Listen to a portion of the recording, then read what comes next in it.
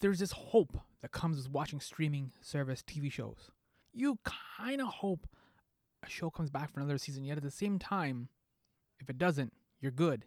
You enjoyed everything that they gave you. Well, hope no more. Magic for Humans returns for a third season. Season 1's 6 episodes were released on Netflix on August 17, 2018.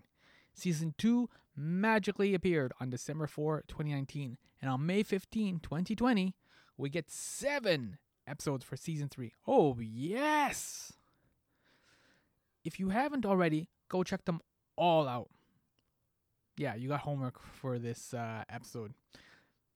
Though for this My Summer Lair conversation, you'll probably also want to check out The Last Dance, the Chicago Bulls Michael Jordan documentary. It is extraordinary. But there's a reason why I'm bringing this up. The host of Magic for Humans is comedian and magician Justin Willman.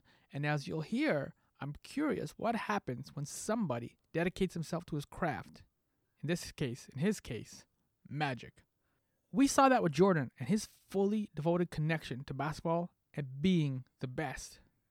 He was incredibly successful as a leader, as a basketball player, as a teammate, and yet you can't help but speculate what that dedication cost him. This all sounds heavy, but trust me, this conversation is playful and it's fun and it's inspiring. Just like Magic for Humans, we get into wonder and joy. We open with a silly magic pun as Justin has put his son Jackson down for his daily nap. Hello, Justin. Hey, Sammy. How's it going? The boy went down okay? He did. You got the magic touch. Hallelujah. There you go. I try. Yeah, we start off with a cheesy pun to kick it off. I'm a fan of puns. I'm not above them. All right. We'll see if we can work in a couple more. Yes, no, I recognized your name when you emailed, so thanks for taking the time to do this. Mm-hmm. And I know we have limited time, but I have to ask you about this because this has nothing to do with your with our conversation or with your show or anything.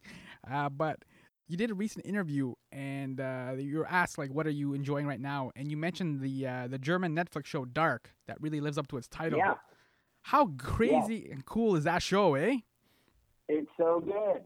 Are you into season 2 already? Yeah, I finished season 2, so I'm just now waiting for season 3. But every so episode. My wife and I just finished season 1. We haven't started 2 yet. Yeah. But oh man, yeah, we were very, very impressed. Mm-hmm.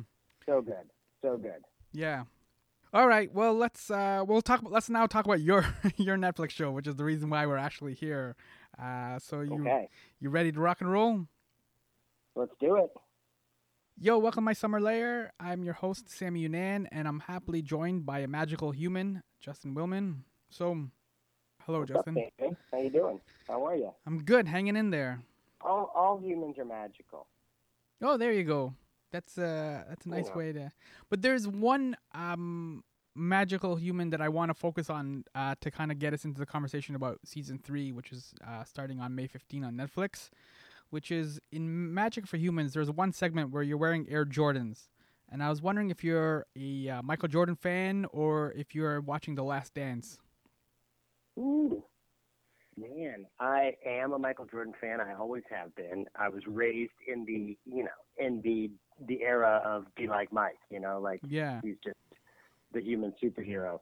And we are loving The Last Dance. I didn't watch the most recent episode yet, but just loving it. I mean, just really nice to look back on that time. And, because I was like a teenager then. So you're kind of watching as just like a starry-eyed kid. But now looking back on it and just seeing and understanding the context is very, very inspiring. Yeah. Well, the reason I brought it up, obviously, other than talk about Michael Jordan, but The Last Dance in particular, it reminds me a lot of your show, Magic for Humans. Because like Jordan, you've dedicated yourself to one thing. In your case, it's the craft of magic. And you're really good at it. But Magic for Humans kind of reveals that you're struggling to figure everything else out. Yeah. And The Last Dance, you don't really see many frailties of Michael Jordan, even when looking behind the scenes. That's very a kind comparison. When I watch that, I do, I think anyone who it has an intense focus and a passion for anything, kind Mm-hmm. of loves seeing the people who are the best in the fields that they are in. Because, it doesn't matter the sports, business, entertainment, like the things that create greatness and, work ethic are kind of all the same. Mm-hmm. And with him, it really is, I mean, just seeing his focus and competitiveness and confidence, like kind of almost to the level of kind of cocky confidence, but he can back it up. It's amazing, like that's one spot where I'm very different in that I, very often am filled with kind of doubt or insecurity or, kind of just like, hesitation, I'm a kind of a little neurotic. I tend to overthink things and also in magic, you kind of have to try your best to predict what's going through a spectator or audience member's mind when you're doing a thing, and so it is very different in that regard. And I feel like I am much more of a flawed human than Jordan, appears to be. But I think it's all about watching the greats and aspiring to kind of sponge off some lessons if you can. Mm-hmm. Magic involves a lot of trial and error. I think people sometimes feel like it's natural, like you just are wandering around, and if I bump into you in the mall or something, you could just suddenly do a card trick or something. But there is a lot of like trial and error, and as you said, like putting the work ethic and the time in and stuff like that.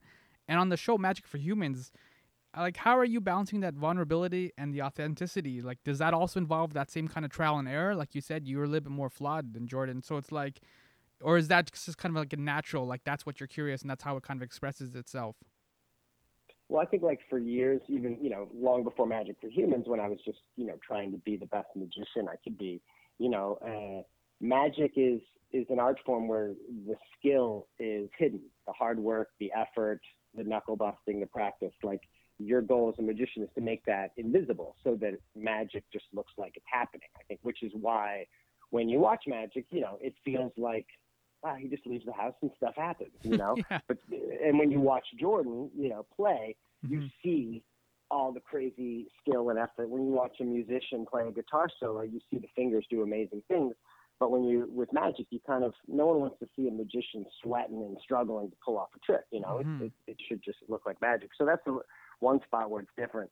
I think in terms of like finding my voice as a entertainer and as a TV personality and as a as the creator of a TV show, I think it took me a while to be comfortable being like authentic and vulnerable and, like sharing personal things. And I think as soon as I realized that what people really resonate with is authenticity, and oddly enough, it pairing authenticity with magic, which is deception and misdirection and lies Mm-hmm. for the sake of entertainment, is kind of an interesting paradox. But as soon as I think I started talking about real life stuff, people really identified with it more. I feel like they aren't used to seeing a magician kind of be human and be simultaneously really good at magic, but also a real human just like them. And I think it makes them feel a little more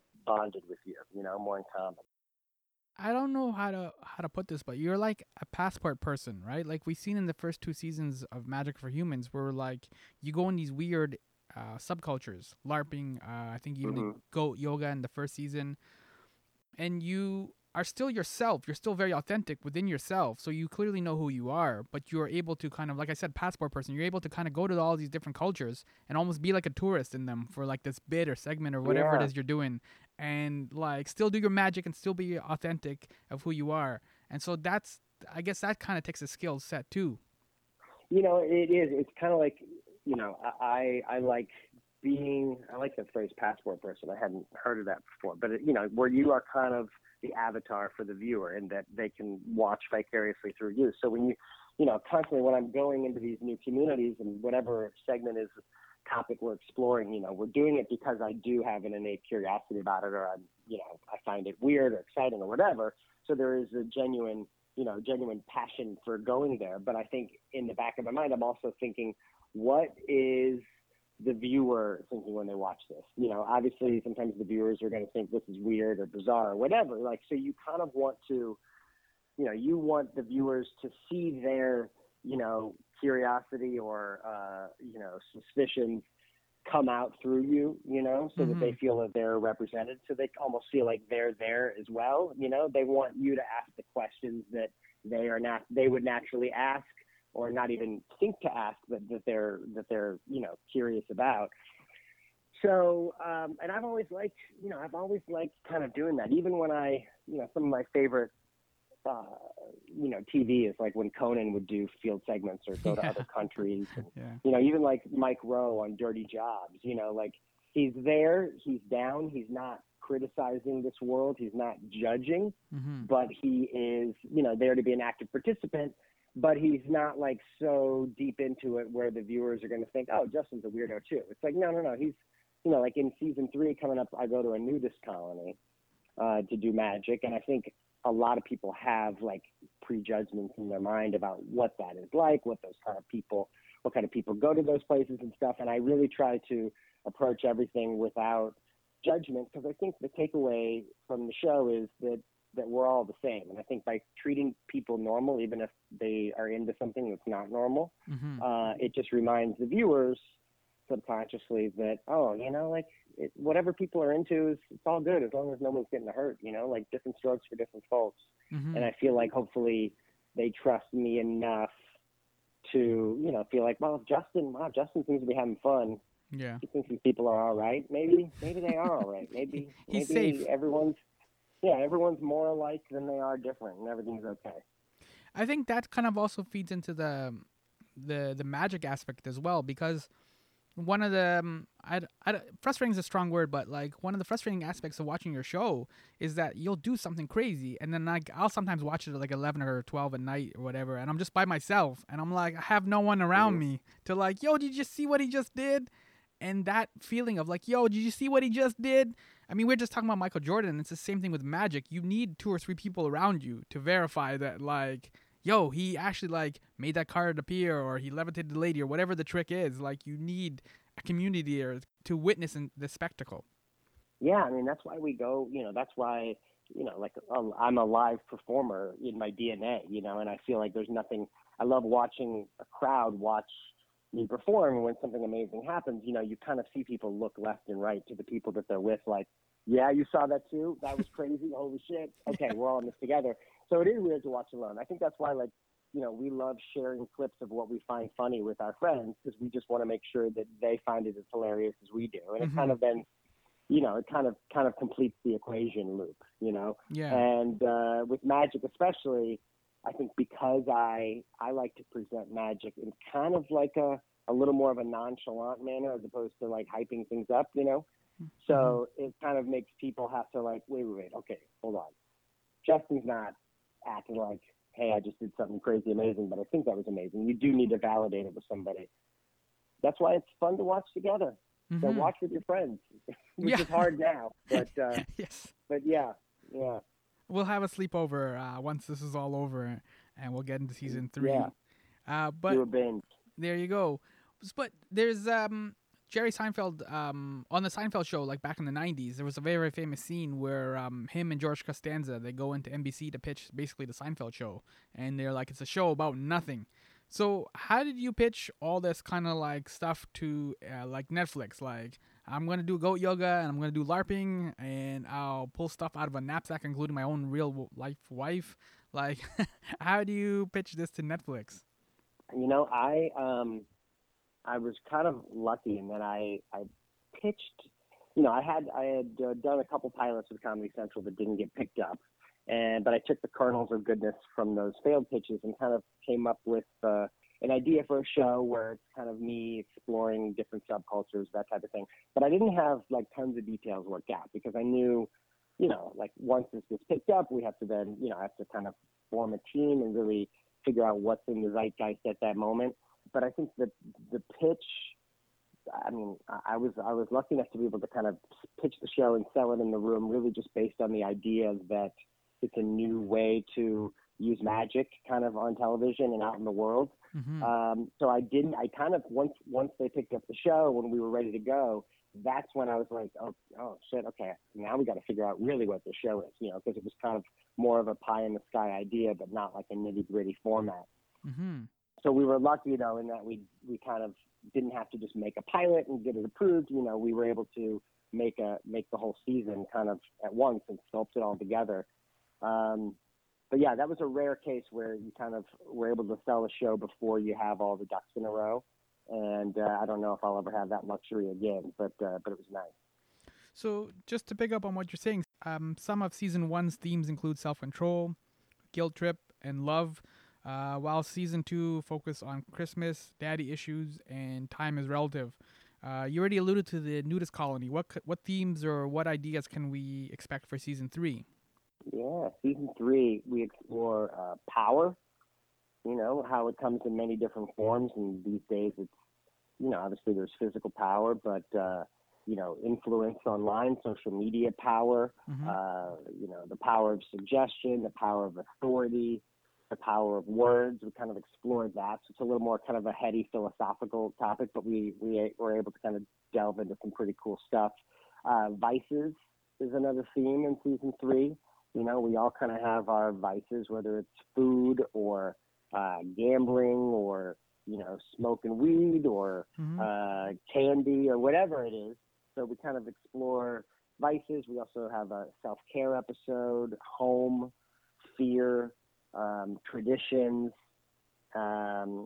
It's kind of some fun stuff. I mean, the fear episode is definitely like a really kind of clear, visceral one. We easily could have explored that in season 1, kind of just because it's such a big idea. So it was reassuring to know that, like, even in season 3, we're not running out of stuff to write about and explore. And I'm sure season 4, 5, etc. Fingers crossed. There's, it seems like every day now, the world kind of presents a whole new boatload of dilemmas and problems and issues. So I think there's always going to be plenty to explore. Yeah, like you alluded already that season 3 with the No Fear episode, part of it is you go into a nudist colony. And in the end of season 2, you had the All Work No Play episode. You were telecommuting via like a handy TaskRabbit helper. And he had all these like pockets, kind of these overalls, and he had all these pockets and stuff like this. But in the No Fear episode, you're like completely naked. So it's like there's no pockets. Like, what do you do with your hands? And like, is it weird? Dude, hence my fear. Every segment in that episode is like kind of trying to conquer a fear, and some fears, are more scary in your mind than in real life. So it was kind of a chance to find that out. It was really weird coming up with the magic to do without clothes on, and it's also, obviously you feel super vulnerable, but like, yeah, what do you do with your hands? Like where does stuff go? You kind of can't. There's nowhere for props. So you kind of have to improv and jazz and come up with magic to do with stuff around you, or a beach towel or your tan line or whatever. It was really scary and vulnerable, but in the end, like for me, it I kind of had this idea of what these people were like or what that whole subculture was like, and it wasn't like that at all. It was really kind of about a judgment-free zone where people can really just be themselves and not feel kind of pre-labeled by what kind of clothes they wear, etc. It was kind of a really sweet, eye-opening experience for me. You kind of forget about being naked after 30 minutes, believe it or not. I could see that. Yeah, that makes. Yeah. But then, like, do you think the full frontal nudity will like help the ratings or hinder the ratings? Well, we did a pretty good job at blurring everything that you definitely don't want to see. Yeah. So it's still very safe to watch with your kids or your grandma. Yes. But I think it will naturally make people look close to scrutinize, whether you like it or not. You're kind of like, well, okay, let me make sure. Did they miss a spot in the blurring? Yes. Like you kind of just, it is very voyeuristic watching it for sure. You kind of mentioned some of the themes already for season 3. Like, did your approach change at all, knowing like you've had a lot more success with the first 2 seasons, like especially with like turning one dude or convincing one dude that he was invisible. You didn't actually turn him invisible, but like, is there a different approach now where like you have, like you were saying before, like you're still trying to figure out things with confidence and stuff like this. Are you now a lot more confident going into season 3? Did your approach change? Yeah, well, definitely the success of season one kind of inspired a lot of confidence and just feels really good to know that people like it and things that resonate with you resonate with them. I think we wanted to, you know, give them the same flavors they came for. Give them the thing that they like. You got to give them their Susans, but then also like you have to give them some new stuff. So you kind of like you want to give them that really tasty appetizer that their grandma used to make and they keep coming back for, but then you blow them away with the dessert. You know what I mean?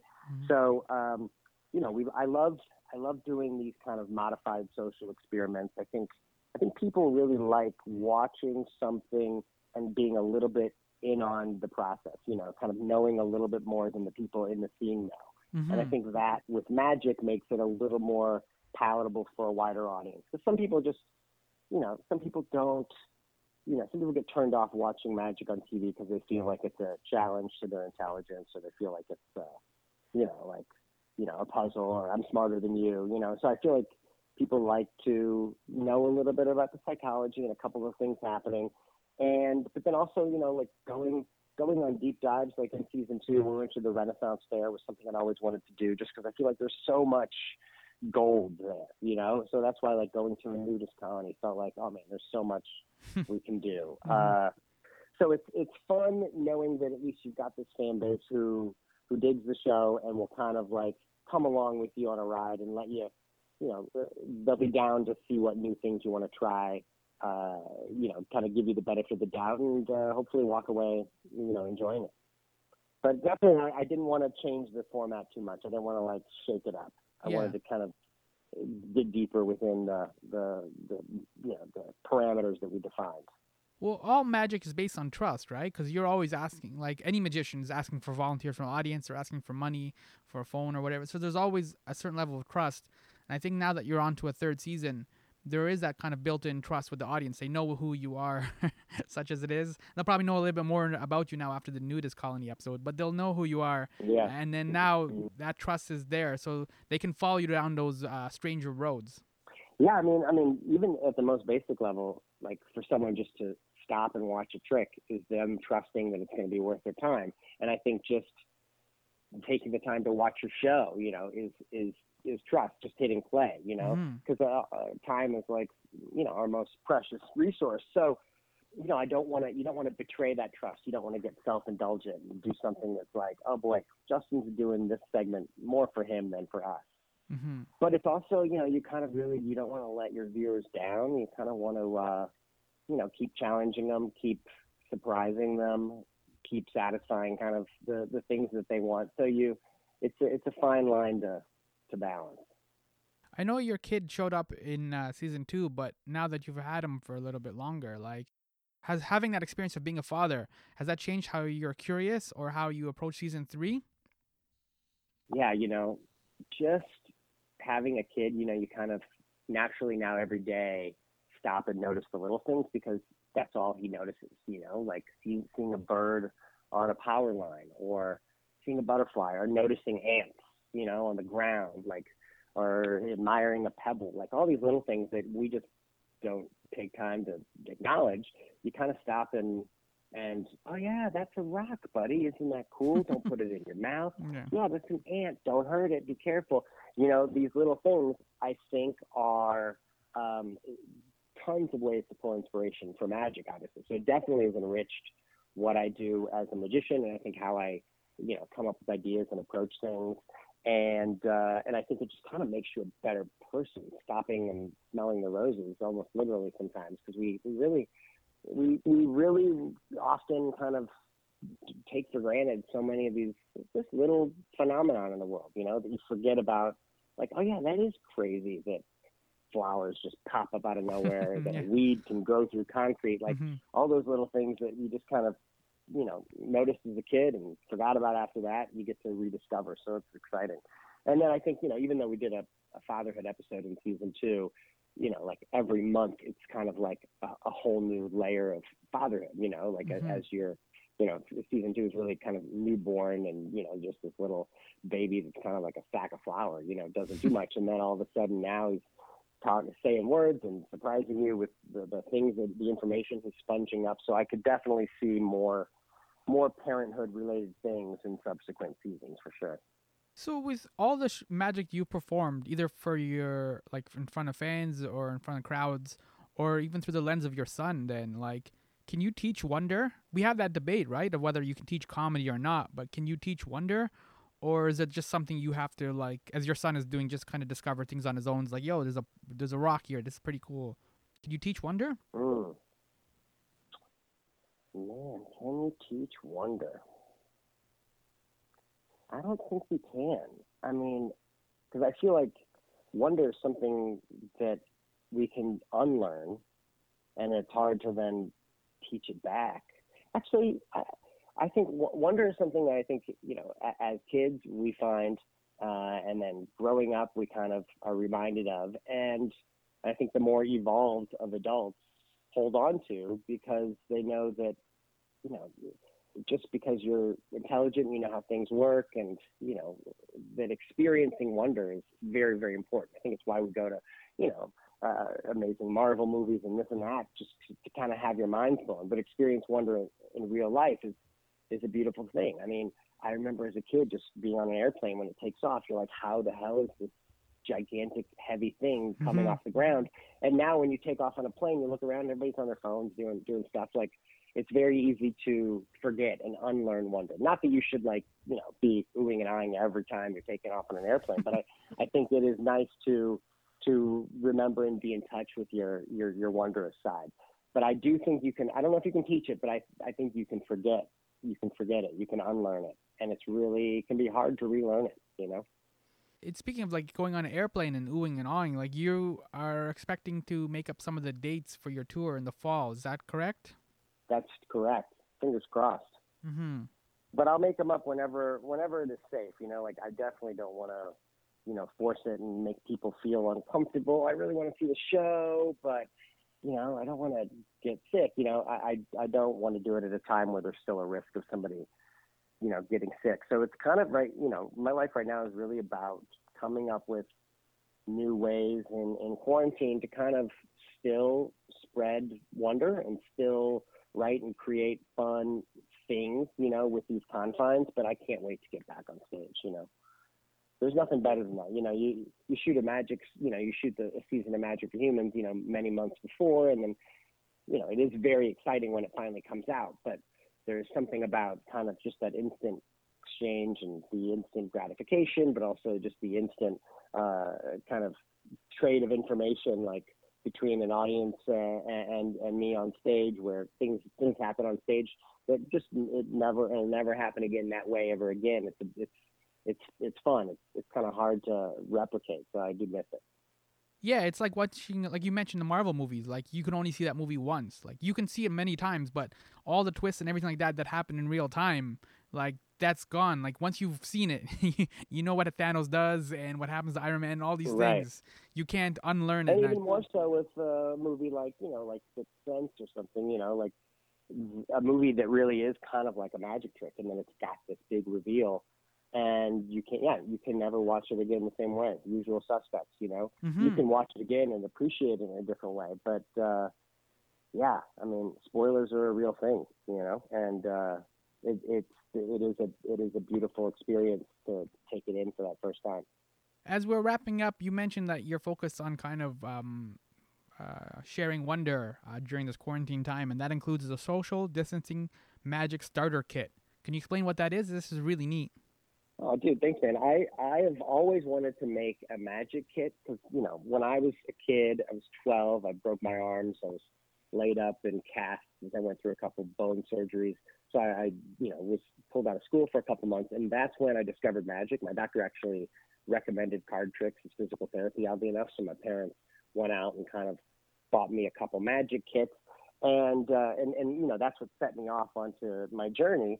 But always looking back, I was like, man, magic kits are very hit or miss. It's like there's a bunch of tricks in there, but maybe 2 of them are good, and you have to read these instructions that are very poorly written. So I always wanted to create a good magic kit, and I just never had the time. And finally here, in our quarantine times, I was able to really put my full attention to it. So I was able to pick 10 of my favorite tricks, put them in this kit. I teach all the tricks via videos on kind of like a secret website, so you don't have to read a thing, which I think for a short attention span person like me is great because you just kind of have to see it. So it's like I'm personally teaching you the tricks. Proceeds go to directrelief.org, which is really helping people on the front lines of the pandemic that we're in right now. So what's really fun is that we've raised thousands of dollars, and I get these videos almost every day from kids, from parents, of people doing the tricks from the box, and it's so fun. It's so cool because everyone's putting their own spin on it. Like I told people, you can do the trick this way. This is how I would do it, but I encourage you to come up with your own wacky way, and it's really cool seeing kids' creativities and doing magic over Zoom to their grandparents and stuff. So it's been a really nice, rewarding thing. Yeah. Do you think these kids will grow up and just be as cool as you, or is there still magicians and they're nerds and stuff? Oh man, I hope not. I hope not. I gotta hold on to something. Yeah. No, I think obviously if the magic kid inspires some kids to like pursue a career in magic, that's incredible. But I think what it does that is nice is that it just I think magic is like this art form that you don't need to go pro. Like you can, I think if you dabbled, if you're an amateur, you develop a deep appreciation for it. I think it's something that definitely enriches your wonder by, like, even though I know how the magic works, by doing a trick and blowing someone's mind and seeing them experience wonder constantly reminds me of what it looks and feels like to be a kid. And just like, taking a walk with my son and he sees birds and flowers, and, that just obviously reminds me of what it feels like to be a kid. And I think it's just a good social, enriching, empowering art form, whether you do it as a pastime or as a profession. So hopefully, I think if nothing else, it'll just bring a little good into the world because people will be able to connect with other people. And that's always good. Yeah, I found that whenever I've gone to magic shows or gone to the Magic Castle or different places, when people see a crazy trick performed, they go into this like really weird hyper overdrive trying to figure out how he has magnets and he has like there's a crane or something, like, and it even for the people who are not practicing magic, it forces them to kind of use their imagination and kind of spark and go down this weird road, and they obviously go over the top, and it's like it's because I have a couple of magician friends and they'll tell me stuff, sometimes they'll ruin it for me. I'm like, I don't want to know, I believe it's real magic. But it's when people react to that stuff, it's like they're now starting to think differently than they did when they came into the show, before they came into the show. You know what I mean? Like, you've disrupted how they're thinking. 100%. And I used to and still do sometimes, like when I'll hear people try to dissect a trick or something right in front of me, like I'll be like, guys, come on, like you don't want to know, but I know that's just some people experience magic in different ways. Some people have to kind of figure it out. It doesn't mean they're not enjoying it. It doesn't mean they're trying to bust your balls. It's just like the human brain being stimulated, just like not that magic is a puzzle, but I think the things that a good puzzle or a good movie where you can kind of like, you're trying to get to the end before the movie does. Like we were talking about Dark, like the satisfaction of knowing what reveal is coming, even if it's 1 minute before it happens, really kind of stimulates the brain, and it's, it sparks that imagination. So it's exciting. And I think it does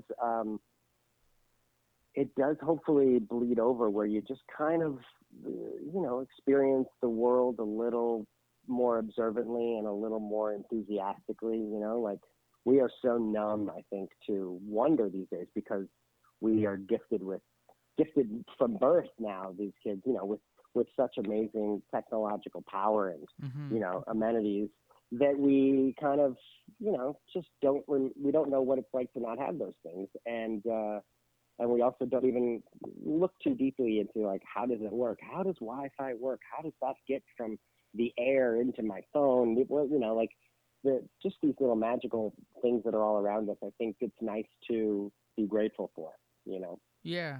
With magic, you're really forced to be present. I mean, if you really want to participate properly, like, you know what I mean? Because you want to see if he's going to, like, find your card in the deck of cards or whatever it is, or, like, make that thing reappear. And we've seen, like, before in our old life, pre-quarantine, where, like, you go out to a restaurant and you'd see like a couple and they're just both looking at their phones and they're clearly like not connecting with each other, they're not present, and you're like, oh man, that's just like sad. Like, yo, where's the romance or something?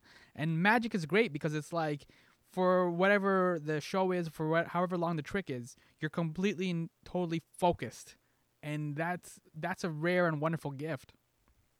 That's absolutely true, and that's why I when I approach whether it's an episode of Magic Humans or a live show, I know that I need to, within like the first 2 minutes, do something that makes everyone go like, oh shit, I got to watch close. Mm-hmm. I gotta pay attention, and music and even movies. It's easy to kind of drift in a movie, like I love feeling riveted, but I can't look away, But in even music, you're watching the greatest music show, you can it can sometimes become a little bit of ambiance and your mind can wander. So it is nice to just snap people into that moment.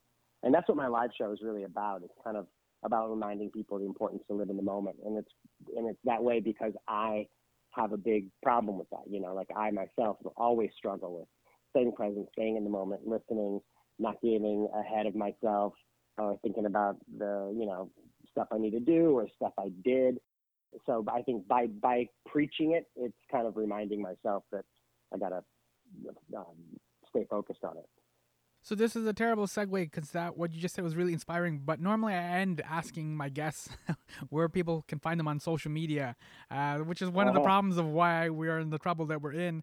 And I'm also wondering too if like with social media now, like, because when you pull up a lot of guests, or any magician pulls up guests, like we've never met, we've never talked, and I'm like, well, I kind of follow you on social media. So it's like it's a bit of it's getting harder, I guess, isn't it?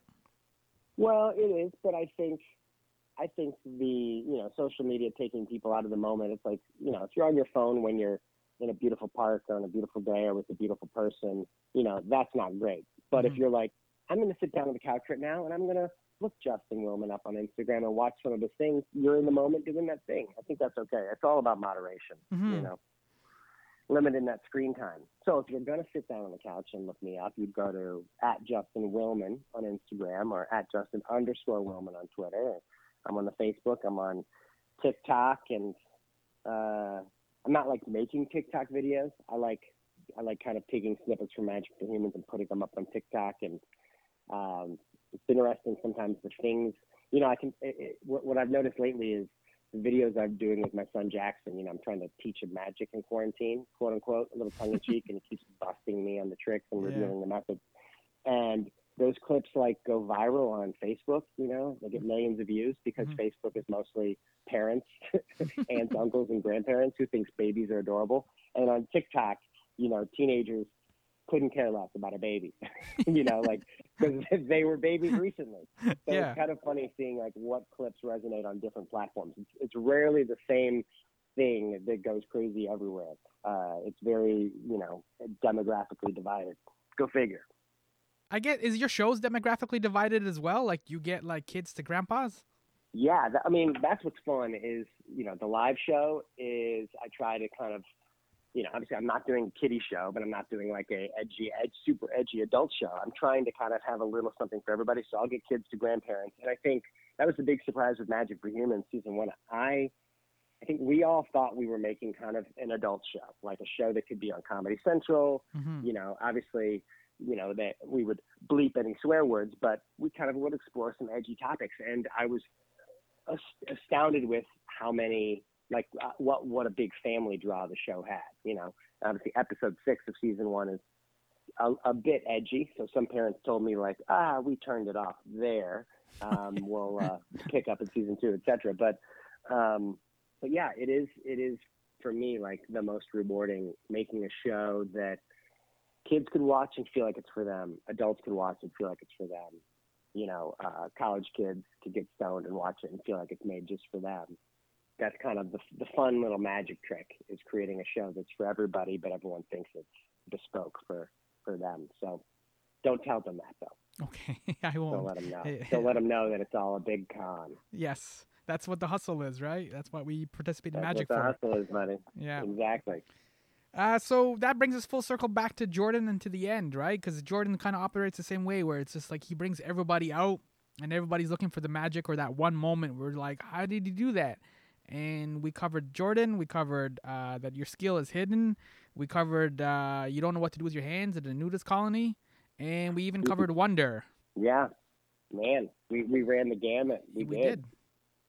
So and there are a lot of parallels. I'm glad you kicked it off with Jordan. Because Jordan, I love in that particular episode where he really learns that, and kind of Phil Jackson kind of created this new directive where it's really not about Jordan outshining everyone. It's about Jordan, the teammate, and you realize like, oh man, and you really then do.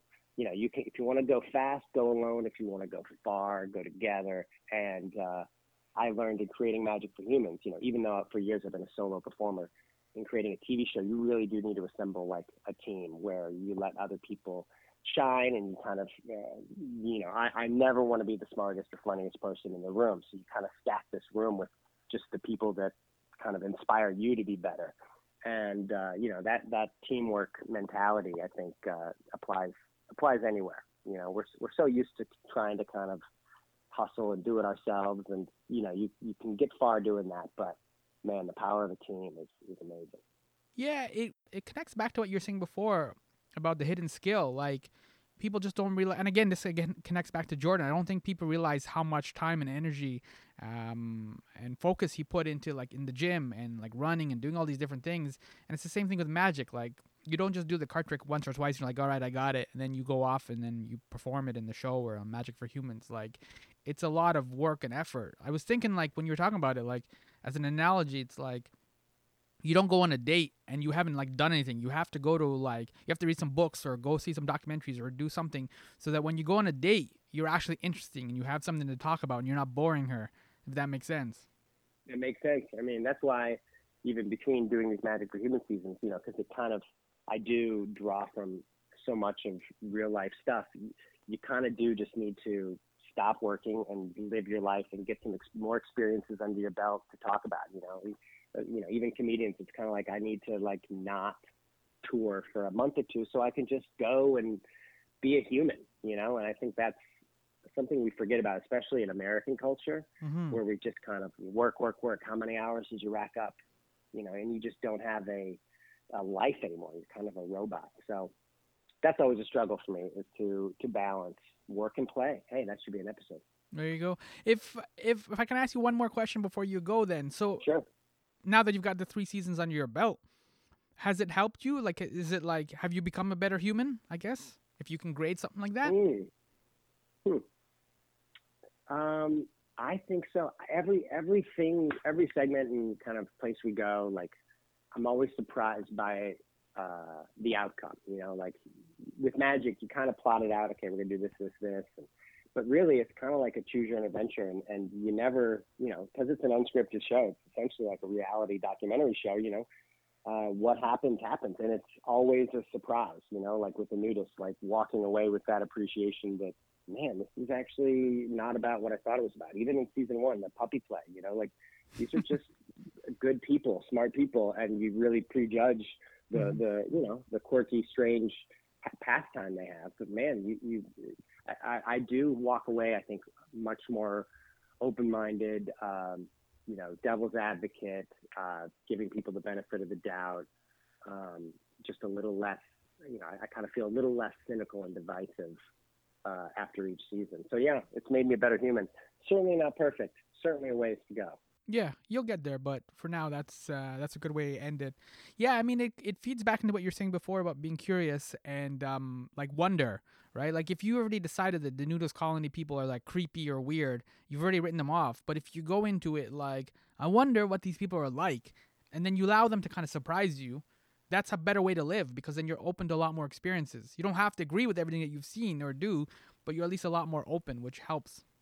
Yeah, our whole society these days is very much, us versus them, and a lot of comedy comes from just kind of, they suck, they're stupid, we're smart. And I think that's fine, that's fine, but I feel like we've got plenty of that, and we've got plenty of places to get that kind of comedy and creativity. I think it's fun to remind people that we are all in this together.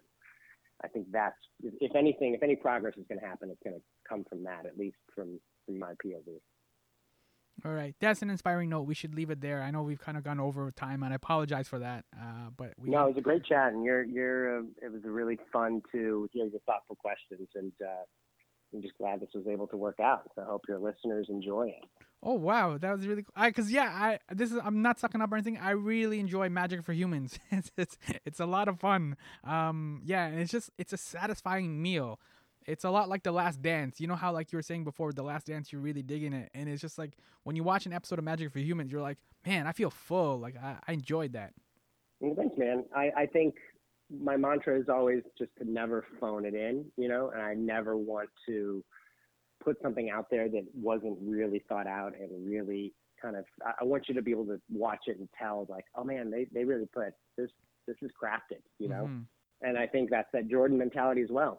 Every game, playing it like it's your last. Because it might be. So yeah, hopefully you'll get to come to Toronto in the fall if the tour resumes. Be great to see you live. I have plans to, so stay tuned. We'll see if those dates hold up. All right. I haven't announced yet, but fingers crossed. I look forward to meeting you in person. Oh, that'd be great. And just before you go, give a high five to Jackson. He does a great job with the Magic, the quarantine videos. I will. He does. Yeah. He's got potential. Yeah, he does. Sure. Yeah, I think he should get an agent. I think you should set him up. I'll be a stage dad. Yeah, basically, yeah. So he'll bring you can open for him. Exactly. Mm-hmm. Gladly. Yeah. Gladly. Thank you so much, Justin, for this time, and thank you for the show. So. You're welcome, dude. There we go. Look forward to seeing you in Toronto. I'm giving you a big hug. Thank you. See you. Bye-bye. Take care, everybody.